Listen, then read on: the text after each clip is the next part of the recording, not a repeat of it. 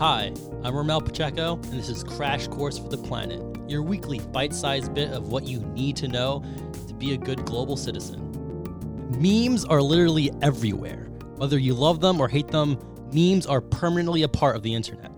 But where did memes come from? How does one define what a meme is? And how did memes get from peanut butter jelly time, where you at, to What if you wanted to go to heaven, but God said...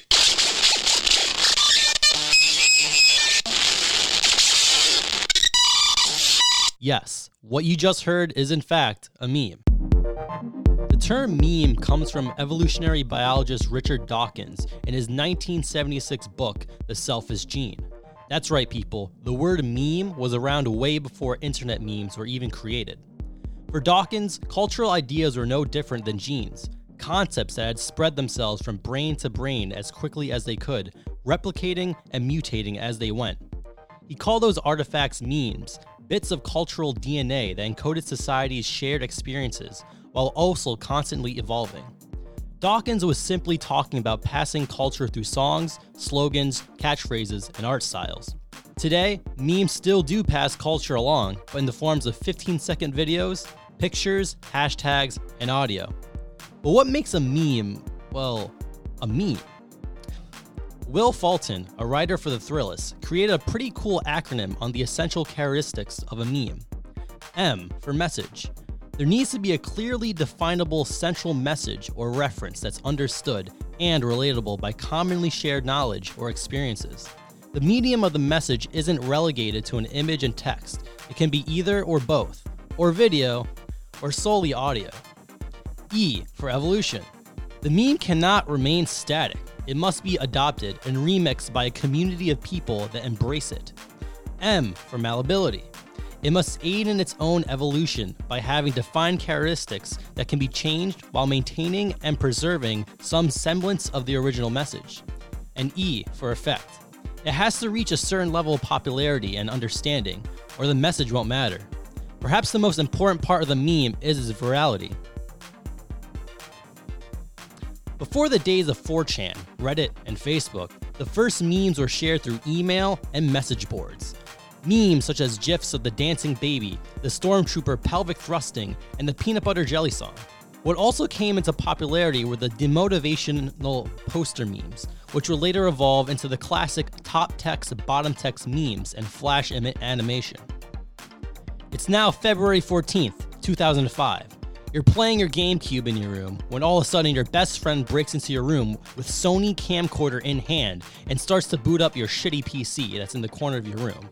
You ask them, "What are you doing here?" And they reply, "Didn't you hear? There's this new website called YouTube where you can post videos and everyone in the world can watch them." Enter the viral video. The simplicity of YouTube made it so that anyone with access to the internet can upload a video. On top of that, humor was also kind of easier back then compared to today. Charlie Bit My Finger, Keyboard Cat, and Smosh lip-syncing to the Pokemon theme song were some of the most popular and hilarious viral videos in the first couple of years of YouTube. Once a place mainly focused on business and science, the internet increasingly became a place for laughter and entertainment. We're finally here. It's 2011, and your classmates are asking you, "Hey, have you seen that meme with fill in the blank?" Yes, it's around this time where the term meme is being used to describe viral images, videos, and GIFs. This is also when the top text, bottom text meme is at its peak, many in the form of the advice animal, confession bear, the one does not simply meme, or the Gene Wilder Willy Wonka image. The meme itself is a joke that is within the text and is then enhanced by the overdramatic image or action that is displayed. The reason for the huge popularity of these memes were due to how simple it was to create one. Just add text to an image and you got yourself a meme. The shareability of memes and explosion of Facebook also helped define the meme age. Memes were no longer confined to Newgrounds or Reddit, but were now mainstream due to the simplicity of these memes. But now that memes are even more open than ever before, that meant an oversaturation of memes. As more memes were created, the quality of memes were decreasing. I would argue this is where the normie meme became a thing. Normie memes are memes that almost anyone can understand. You don't need background cultural knowledge to understand the meme. Now, I'm not saying that that's a bad thing. Easy, digestible memes are what made memes popular in the first place. It's just that for a larger audience of memers, there needs to be an inside joke. There needs to be change and evolution in the meme. Enter the dank meme era, or the deep fried meme era. This is where we have our Arthur Fists, SpongeBob memes, Dat Boy everywhere, RIP. This is the age where memes start to blend in with each other. Oh, Harambe and the nut button, yeah, they were fun memes, but they kind of died off. Oh fuck, wait, look at this meme. This time it's Harambe hitting the nut button with the laugh cry emoji on his face.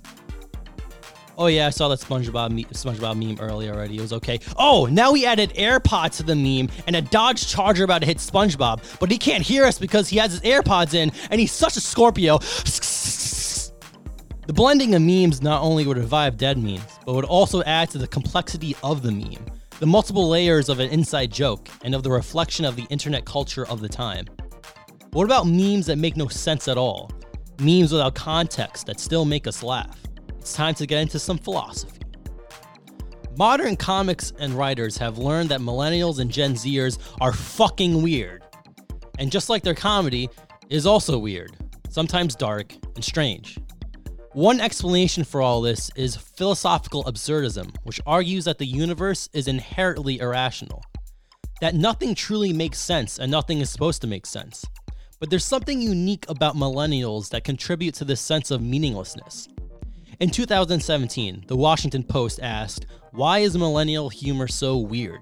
Giving us the theory that because the economic climate has delayed milestones such as marriage, kids, and homeownership, and external sources of meaning such as religion have faded away, life has started to feel unpleasantly rootless, something that is being reflected in a stranger, more chaotic form of comedy. This article actually became so well known that it has been turned into a meme countless times. Just look it up, it's pretty meta. It's the reason why we have shows like BoJack Horseman and Rick and Morty. The entirety of the Eric Andre show is just one giant absurd meme. Sometimes the meme is funny just because it makes no sense and has no context. There are some memes that are funny because they provide too much context. For example, the Peter Griffin explaining a meme. It's a normal meme, but at the bottom is Peter Griffin from Family Guy who explains why the meme is funny and deaf. Now, usually this would kill the meme. It's like someone telling a funny joke and then they start explaining why you laughed. It should kill the punchline, but it doesn't. There are a handful of articles about how the new tier of memes is a branch of neo-Dadaism, which is a resurgence of an absurdist style of humor and a form of art, or counter art, which it is referred to. So are memes just now a form of counter art that pokes fun at establishment and its failings? I guess you could say that. Look at the Epstein didn't kill himself memes. They either seem at first like a witty meme or just something non-meme related, like a list of frog facts.